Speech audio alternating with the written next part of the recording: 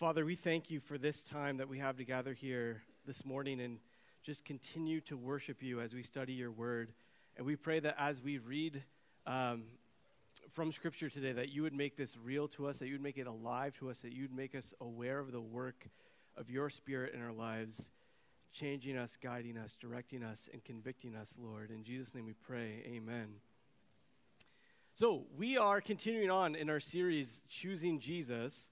And in this series, we've been talking about what does it look like to choose Jesus every day, to choose to be obedient to him, to choose to follow him. And this morning, we're going to be in Luke chapter 9, starting in verse 51. Luke chapter 9, 51 to 62.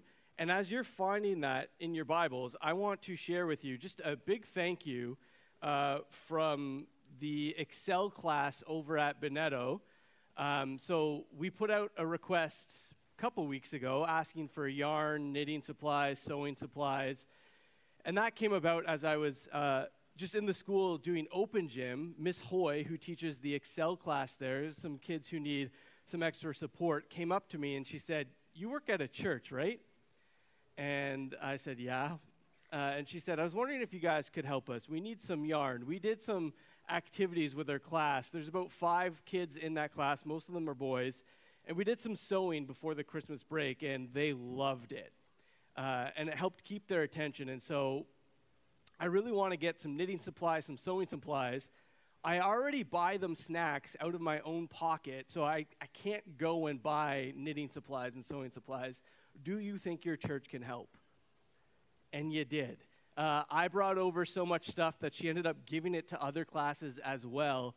And she said it's been incredible. The best mornings they've ever had just using some of the stuff you've brought. And so thank you for meeting the needs of our neighbors who are asking for help. And thank you for showing them that coming to a church was the right place to go with their needs. That's a cool thing for us in this neighborhood. So thank you. Also, please stop giving me stuff, because we're good. If I need more, I'll let you know. But yeah, this morning, Luke chapter 9, 51 to 62. If we go to the next slide here, I have a picture from The Last Battle, C.S. Lewis's final book in the Chronicles of Narnia. And he begins this story with Puzzle the donkey and Shift the ape. And they come across this lion skin. And Shift the ape convinces Puzzle to put that lion skin on, to pretend that he is a lion, and not just any lion. What they're going to do is pretend that this is Aslan. Aslan returned so that they can exploit people, manipulate people into believing that the great lion has returned. And when Lewis wrote this story, his inspiration here was Aesop's fable of the donkey in the lion skin. And as a youth pastor, I feel like I have to say donkey and not the actual word because you'll assume I'm immature. So we'll stick with donkey today. But the donkey in the lion skin, this story from Aesop of a donkey who comes across a lion skin left behind by a hunter. And he puts on that lion skin, and he scares all of the animals away. All of the scary animals that would attack the donkey are scared away because now they believe that it's a lion. And in the donkey's excitement, he lets out a huge bray. And a fox hears it and comes back and says, "If you'd kept your mouth shut, I would have thought you were a lion, but now I know you're really a donkey." And the idea here, if you go to the next slide, is Aesop's moral is this: a fool may deceive by his dress and appearance, but his words will soon show what he really is. You can't hide who you are. You can pretend to be something you're not, but at some point, your words, your actions, your life are going to shine through. And I think this is an important lesson for us who are Christians here today. Do we say we are disciples, but are really just donkeys dressed as a lion? Or are we truly followers of Jesus? I don't know about you, but I don't want to be a donkey dressed as a lion. I want to become like the true lion. I want to become like Jesus.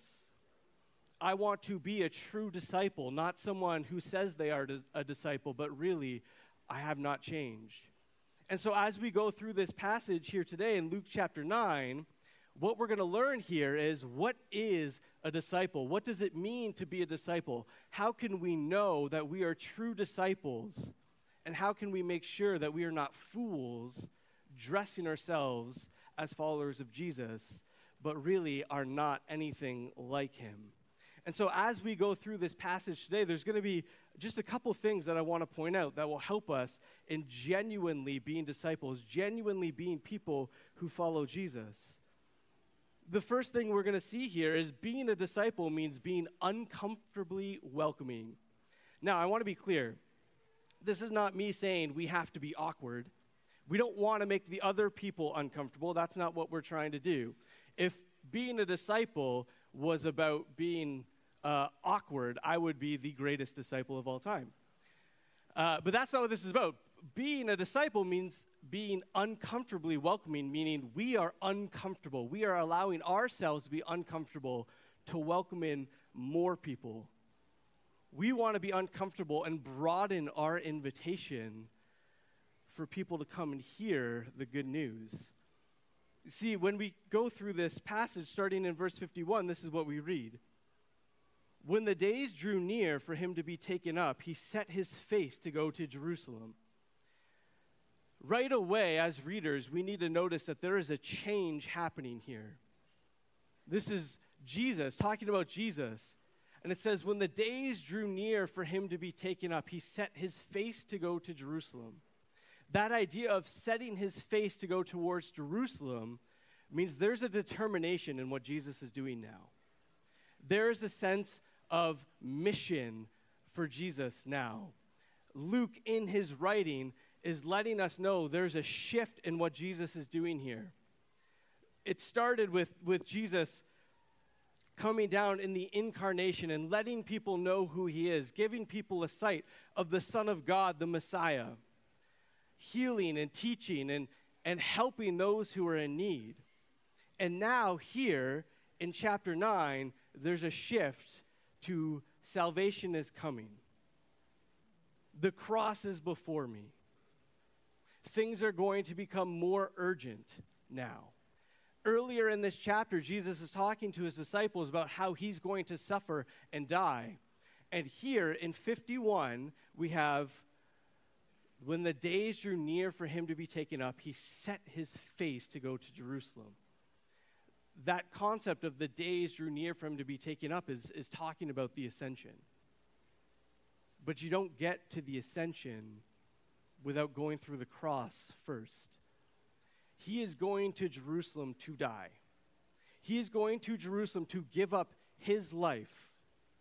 He is going to Jerusalem to take on the sin of the world so that anyone who would believe in him would be set free from sin. He is going to face death so that anyone who believes in him will not have to face death, but can follow him in his resurrection into true life, and awaits as he's ascended for him to return and bring them into the full kingdom of God. This is about salvation. This is about the cross. This is about the resurrection. This is about the ascension. To quote Bob Dylan here, the times they are a-changin'. This is a shift in focus, a shift in tone. And Jesus is headed towards the cross so that he can bring salvation. So right away, you can see what Jesus is saying here, just through his tone, just through his direction. This is not about being comfortable. This is about the kingdom. And we continue reading in verse 52. And he sent messengers ahead of him who went and entered the village of the Samaritans, to make preparations for him. But the people did not receive him because his face was set toward Jerusalem. The time has come. Salvation is at hand. He's headed to the cross. He's headed to provide salvation for those who would believe. He's going from Galilee to Jerusalem, and he stops in Samaria. This is incredibly important. I have a map I'll show you that would show you from the different paths you could take to get from Galilee to Jerusalem. Does this work? Yes. Oh, wait, I lost it there. So he's up here in Galilee. And usually what people would do to get to Jerusalem, which is all the way down here, is they would come down, and then they would cross over the Jordan, go around, and then come through, right? I'll help you over here too, because I can now. The best $30 I've ever spent. In Galilee, normally you'd come down and you'd follow this red path across. And the reason you would do that is because it was safer. It was longer, but it was safer, because you don't have to go through Samaria if you go around the Transjordan. But instead, what Jesus chooses to do, intentionally, as he's making his trip and his face is set towards Jerusalem, is he goes just straight down into Samaria. Right? He's on his trip. Salvation is at hand, and he goes straight to Samaria. The first place he goes to is Samaria. And this is important for us to understand what Jesus is doing here. And in order to do that, we need to know who are the Samaritans. Who are the Samaritans? That is our question here. The Samaritans were the enemies of the Jewish people. They weren't quite Gentiles because they were more connected than the Gentiles. They actually started out of the people of God and then rebelled and went away. Darrell L. Bach, in his commentary, writes this: "The journey starts with Jesus expanding his ministry into Samaritan territory. To Jews, this ethnic group were traders, a collection of half-breeds. The name came from the capital of the separatist northern kingdom of Israel, Samaria, in a rule founded by Omri. The Samaritans intermarried with the pagan nations and were thus seen as unfaithful to the nation of Israel." It's not only did they not know God, in the eyes of the Jewish people, they knew God, turned their backs on him, and started to worship idols. In 1 Kings 16, we have the account of Samaria starting. In the 31st year of Asa, king of Judah, Omri began to reign over Israel, the northern separatist kingdom. And he reigned for 12 years. 6 years he reigned in Tirzah.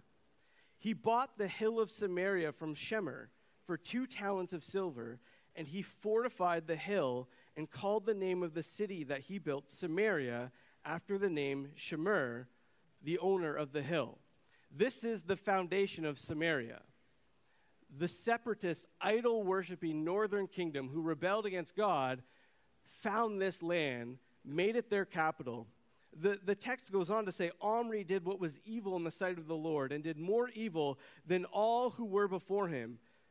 For he worked in all the way of Jeroboam, the son of Nebat, and in the sins that he made Israel to sin, provoking the Lord, the God of Israel, to anger by their idols.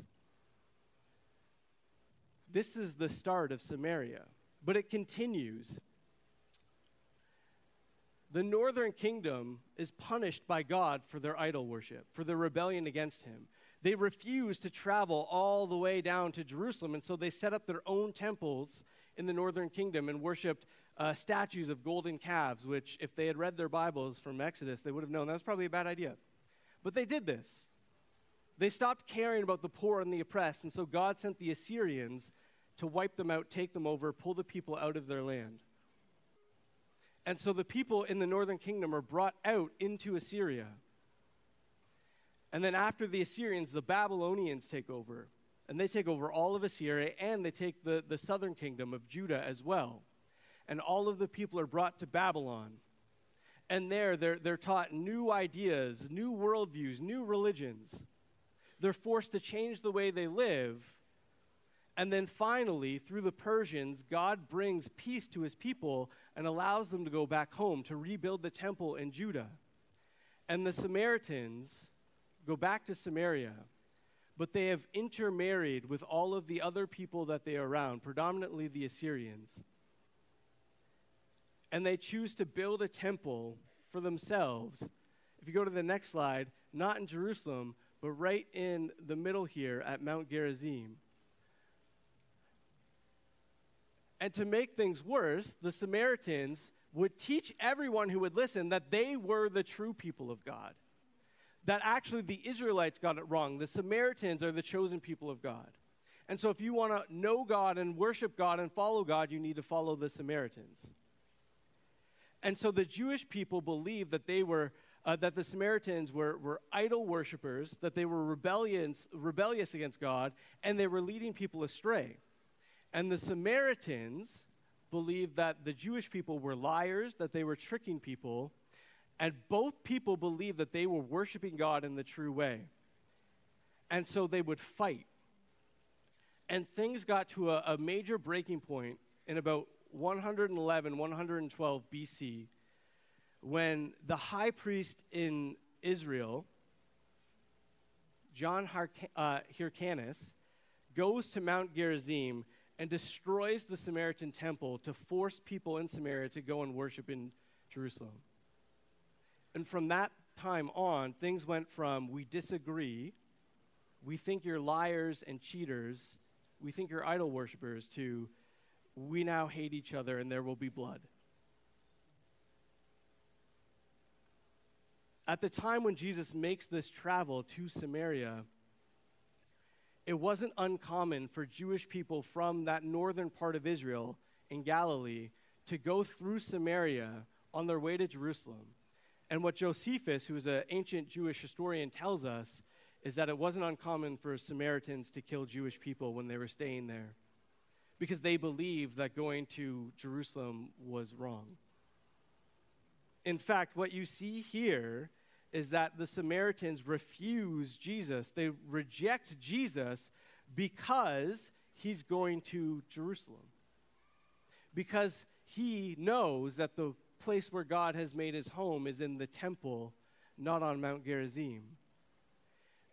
Because he knows that where God's Spirit actually dwells is with the people, not on a mountain.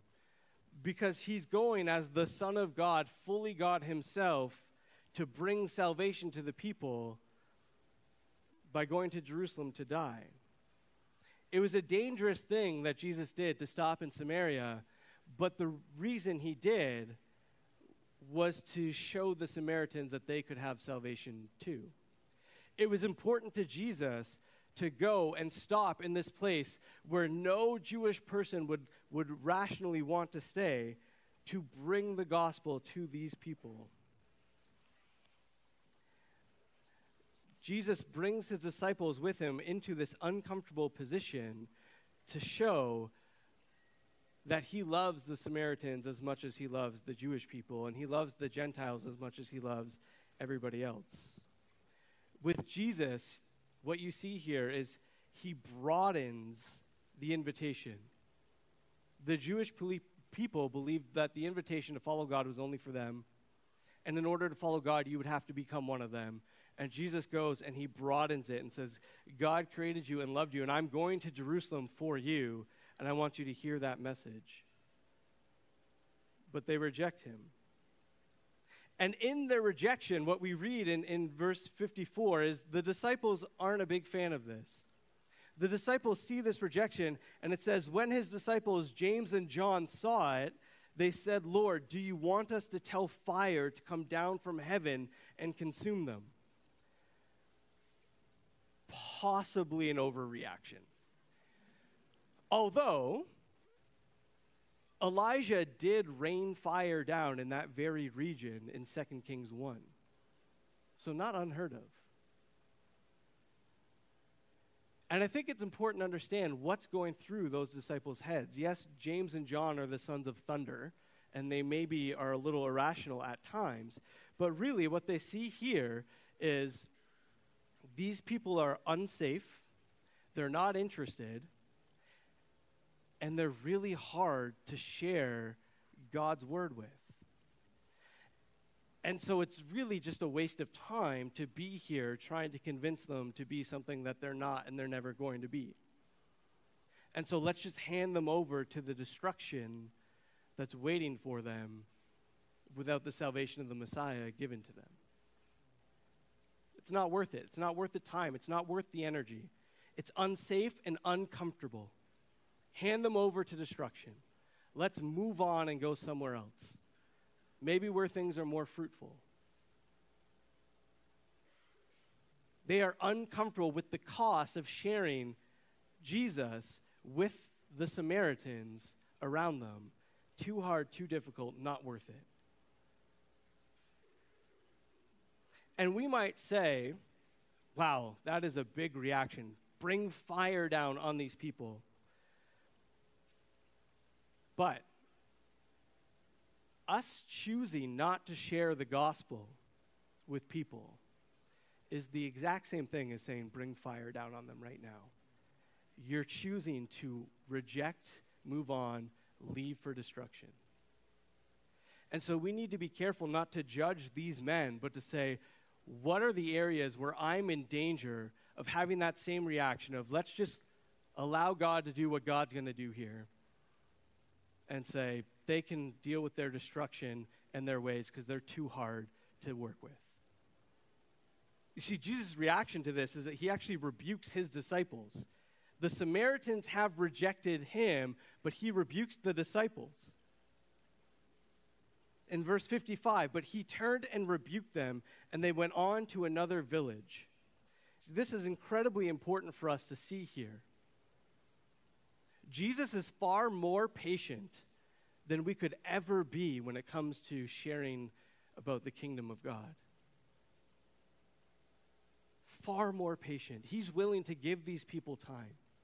He's willing to allow them to hear the message again and again and again. He's willing to allow them to reject him in one moment, saying, I'm not done with you yet, I'm still at work in you. He's willing to sit there in the uncomfortability of being around these people who seem so far from God. And he sits there and says, I know that you need this message, and so I'm going to come back, and I'm going to send my disciples back. He's not intimidated by the difficulty of sharing the gospel in a difficult situation. He's not afraid of the uncomfortability of that group of people around him. In fact, what you see when you look at Jesus over and over and over again, what you see is Jesus is quite comfortable with the uncomfortable. He's more than willing to sit in a room of tax collectors and sinners. Imagine the stories and the words Jesus would have heard. He was quite willing to sit in that situation and have people look at him and say, you're wasting your time with those people. And Jesus said, I'm not. I'm at work in these people. He was willing to sit there and have people say, how can you associate with those people? They are too far gone. And Jesus said, they're not. Nobody's too far gone. I've set my face toward Jerusalem for these people. Over and over again, Jesus embraces the uncomfortability of sharing the gospel with the people least likely to respond, the people who seem the furthest from God. And what great news that Jesus is the one who saves and not us and not his disciples. Because these disciples were willing to rain fire down on the Samaritans in this moment. They said, it's useless. It's time to move on. But if you continue reading through Luke, what you're going to find is when Jesus wants to give the example of a loving person who is a good neighbor, and when he says neighbor, he means one of the people of God, he doesn't point to the priest or the Levite, he points to the Samaritan. And then in Luke 17, when Jesus heals 10 lepers, it's the Samaritan who comes back and falls at the feet of Jesus and worships. And all of a sudden, you're starting to see, well, God is doing something in that group of people. Jesus is at work saving those people who couldn't be saved. And then you go to Acts chapter 8, and you see that Jesus didn't allow his people to give up on the Samaritans. In Acts chapter 8, you have whole villages of Samaritans turning and being baptized and hearing the word of God. Even a sorcerer, first through Philip and then Peter and John. John, the very guy who said, let's rain fire down on them, is now baptizing them. What an incredible story of what God is doing in people's lives. we who are disciples need to become uncomfortable with inviting people in. It's scary and it's intimidating. But God is at work, and if we want to join him in that journey, if we want to make sure we're not donkeys pretending to be like the lion, but actually becoming like the lion, we need to become like Jesus and get to work in those scary situations. One of the things I love about what Jesus does here is you can tell that what he's doing is not just for the Samaritans. Yes, he's bringing his message to them. Yes, in Acts 1, what we're going to see is we're called to preach to all of the ends of the earth. And what is one of the regions named in there? Samaria. Yes, he's bringing the gospel news. He's preaching the kingdom of God in Samaria. But he's also teaching the disciples that being a disciple is not just about knowing who Jesus is. Being a disciple is not just knowing what the Bible says. Being a disciple means becoming like Christ. And so he goes to Samaria to further his kingdom and also to teach the disciples a lesson. There is nobody too far from God that Jesus can't reach.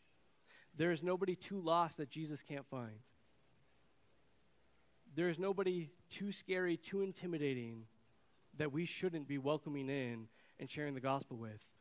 And as somebody who works in youth ministry, one of the things we want to do is teach our children how to be disciples. Not just to know who Jesus is, but how to actively become like him. And we have an opportunity to do that by bringing people in and loving them and showing our people Jesus cared for these people, and so we do too. Jesus shared the gospel with all of these people, and so we do too. It's not just about us growing in knowledge, but us growing in our experience of becoming like Christ and sharing the gospel everywhere we go, no matter how intimidating it is. And so what we see here is we need to become like Jesus and get comfortable with being uncomfortable and welcoming in those who are hard to welcome in, and trusting that Jesus is at work in every single person we meet, no matter what our initial reaction is. He's incredibly patient with who he invites in. He's incredibly broad with who he invites in. But as we keep reading, we're going to see there's an urgency that follows this. He's on his way to Jerusalem, and the second thing we see here is being a disciple means being unwavering in following Jesus. Being unwavering in following Jesus. There's a sense of urgency. The time is coming. The kingdom is at hand. We need to go. As they leave that village, we see in verse 57, as they were going along the road, someone said to him, "I will follow you wherever you go."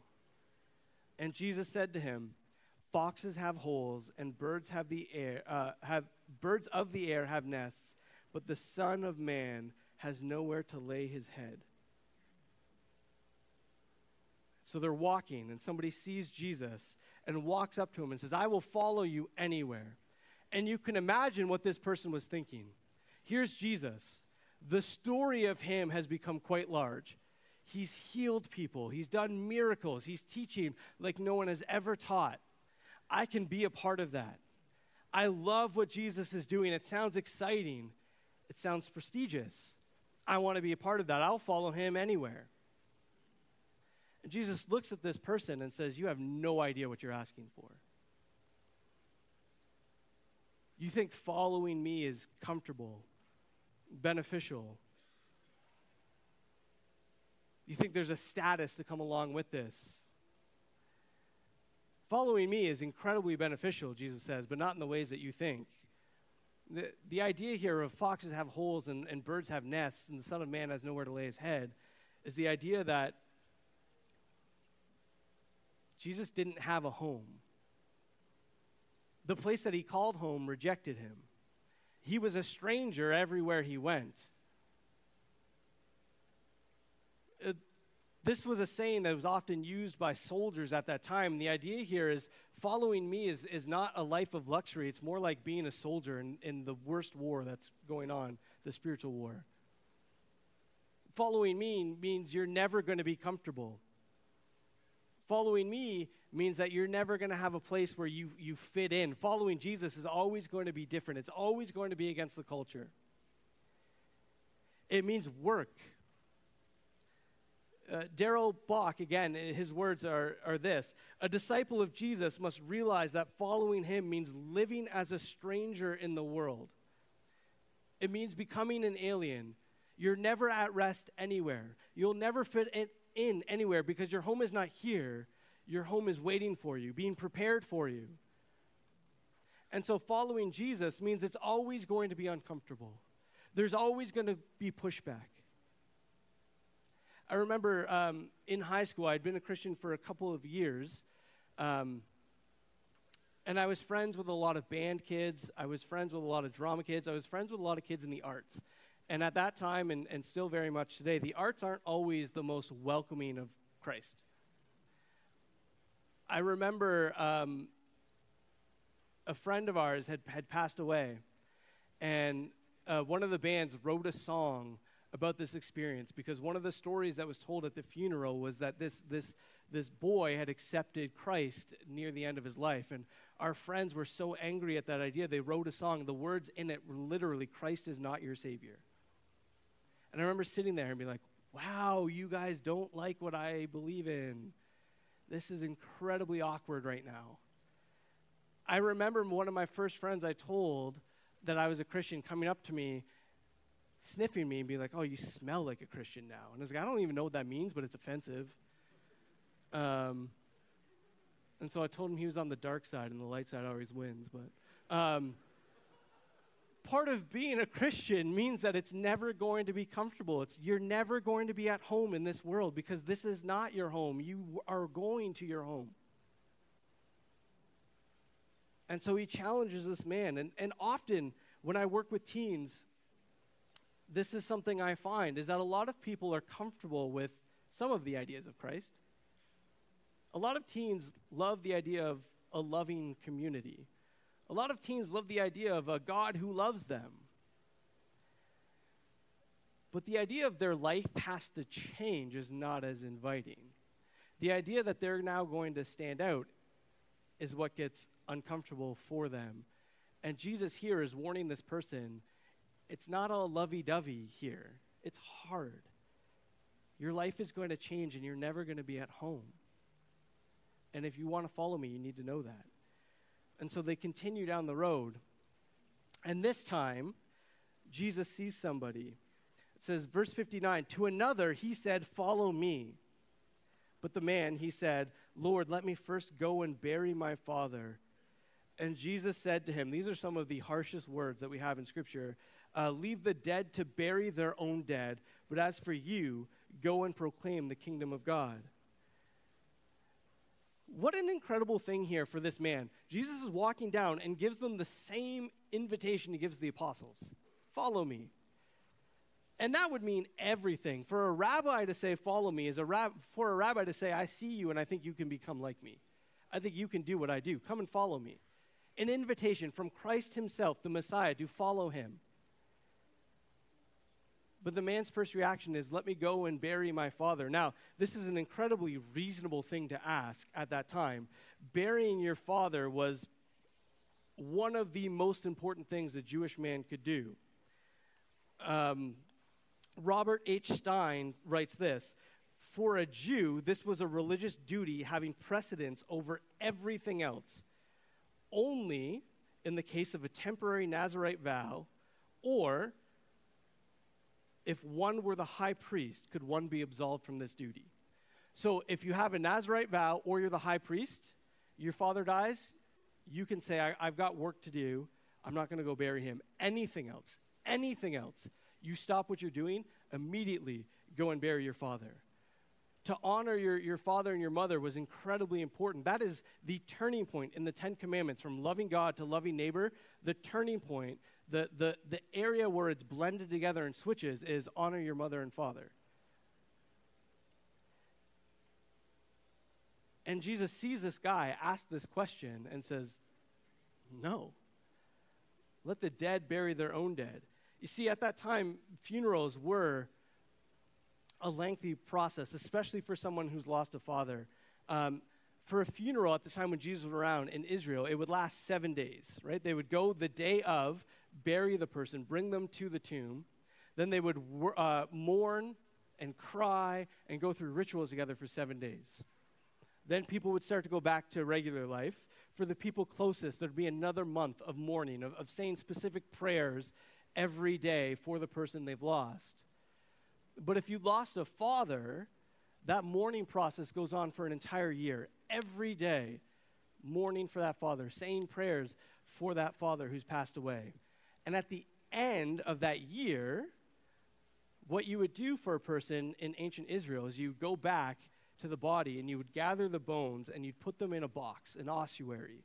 I have a picture on the next slide here. You would gather the bones together, put them in the box and leave them in a specific place in the family tomb. And so this whole process is quite lengthy, right? Could be a year. And we don't know at which point this man is coming to Jesus and saying, let me go back and bury my father. Most people try to soften what Jesus is saying, but there's no reason to believe that this isn't new, this isn't fresh. And what Jesus is saying is, I know it hurts, I know there's a lot going on, but the kingdom of God takes trump over everything else. You can't be divided here. You have to let go of your family priorities and follow Jesus fully. The words of Bach, again, in his commentary, discipleship and one's commitment to the kingdom take priority even over family considerations.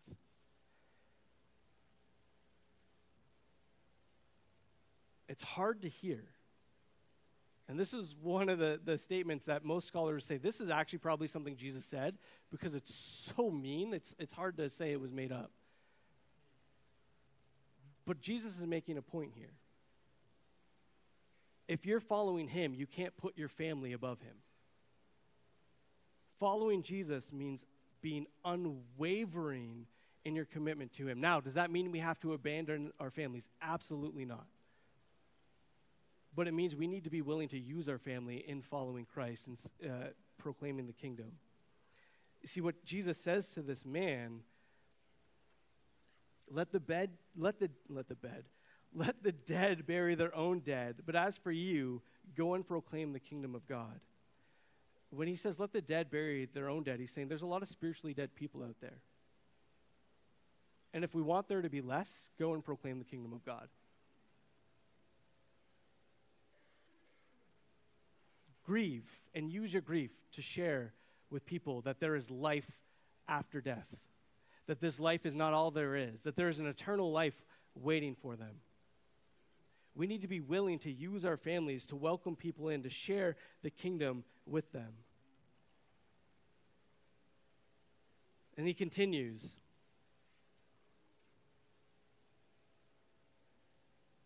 Verse 61. Yet another said, I will follow you, Lord, but let me first say farewell to those at my house. Jesus said to them, no one who puts his hand to the plow and looks back is fit for the kingdom of God. I will follow you, but first let me go and say goodbye to everyone. Again, a reasonable request. In fact, one that Elijah grants to Elisha when Elisha is taken up as the next prophet of Israel. A passage that I got to speak on here a couple of months ago. Let me go back and say goodbye. And this time Jesus says, no. No, you don't get to do that. And I think what Jesus is doing here is we need to understand that when Jesus meets these three people, these statements to these three people are not universally applicable to everybody that Jesus ever meets.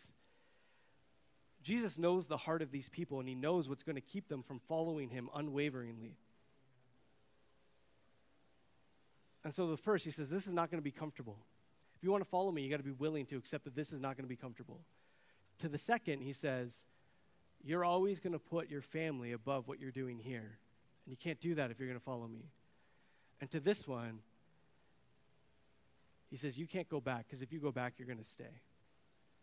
If you go back, you're always going to be looking back. If you go back, you're always going to miss what you've left behind, and you'll never follow me forward. what Jesus says here is no one who puts his hand to the plow and looks back is fit for the kingdom of God. N.T. Wright says this when he's talking about this passage. He says, even if what you see is a straight line behind you, the act of looking back will mean the next bit will become crooked. You cannot follow Jesus if your eyes are backwards. You cannot follow Jesus if you're longing for what you've left behind. Whatever you've clung to in your life, you need to leave behind and move forward. Your idea of having the best reputation, your idea of being the most successful, your plans for having the most money, the lust that you've carried for years, the ideas that you've carried of how the world is supposed to work that go different from the way that God teaches, all of those things you need to leave behind and look forward and not look back. You cannot follow Jesus if you're looking behind you.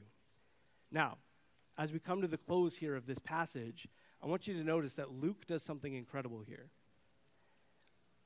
Luke never gives us the response of any of these three men to Jesus. Joel B. Green writes this: do they embrace his message gladly and join him in the journey? Do they turn away in sadness? These and other responses are possible, but in the end, Luke has left to the reader the responsibility to provide them. No doubt this is an invitation from the narrator to his audience. How will we, respond to Jesus? God has chosen not to record what happens in these situations so that we would be forced to put ourselves into their shoes and say, what would I do? What would I do with such a large ask? And it provides us with an opportunity to ask this: what is holding me back from following Jesus completely? What is holding me back from giving my full commitment to him? What is holding me back from becoming more and more like him? What are the sins that I'm clinging on to? What are the hopes and dreams that I'm not willing to let go? Who are the people that I'm most uncomfortable sharing the gospel with? What am I putting above Jesus that's keeping me from fully embracing him?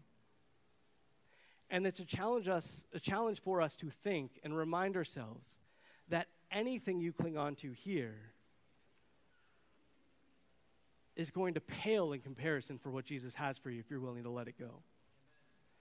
This man who wants that comfortability, that notoriety, that status, that success, that man who's clinging on to his family in this temporary earthly place, this man who's unwilling to let go his past, all have invitations to follow Jesus as he sets his face towards Jerusalem, where he's going to die for their sins, where he's going to die for their shame, where he's going to give up his perfect righteousness to take on their sin so that they would follow him. They could sit at his right hand forever, be at his feet forever, worshiping the God who loves them forever. In the kingdom of God, free from shame, free from sin, free from death, free from sickness. They get to be a part of what God is doing, expanding his kingdom to those who seem unreachable. And so are they going to let go of what they've had, or are they going to follow him? Are we going to let go of what we have, or are we going to follow him? Because choosing Jesus means setting our face to Christ. Choosing Jesus means setting our face to Christ. There's nothing else. There's a determination, a seriousness. Things have changed. I'm following Christ into his salvation that he's given me freely. And I don't need to wait another day. I can do that now. And I'm going to become more like Jesus. I'm going to shape my heart to become more like Jesus and listen to the Spirit at work in me. Because I'm focused on Jesus and his salvation that he gives, not just to me, but for everyone.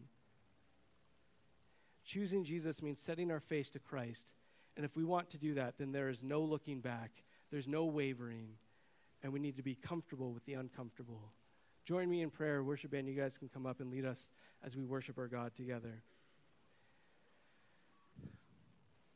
Father, we thank you for your love. We thank you for your grace and your mercy. We thank you that you sent your Son so that we could live.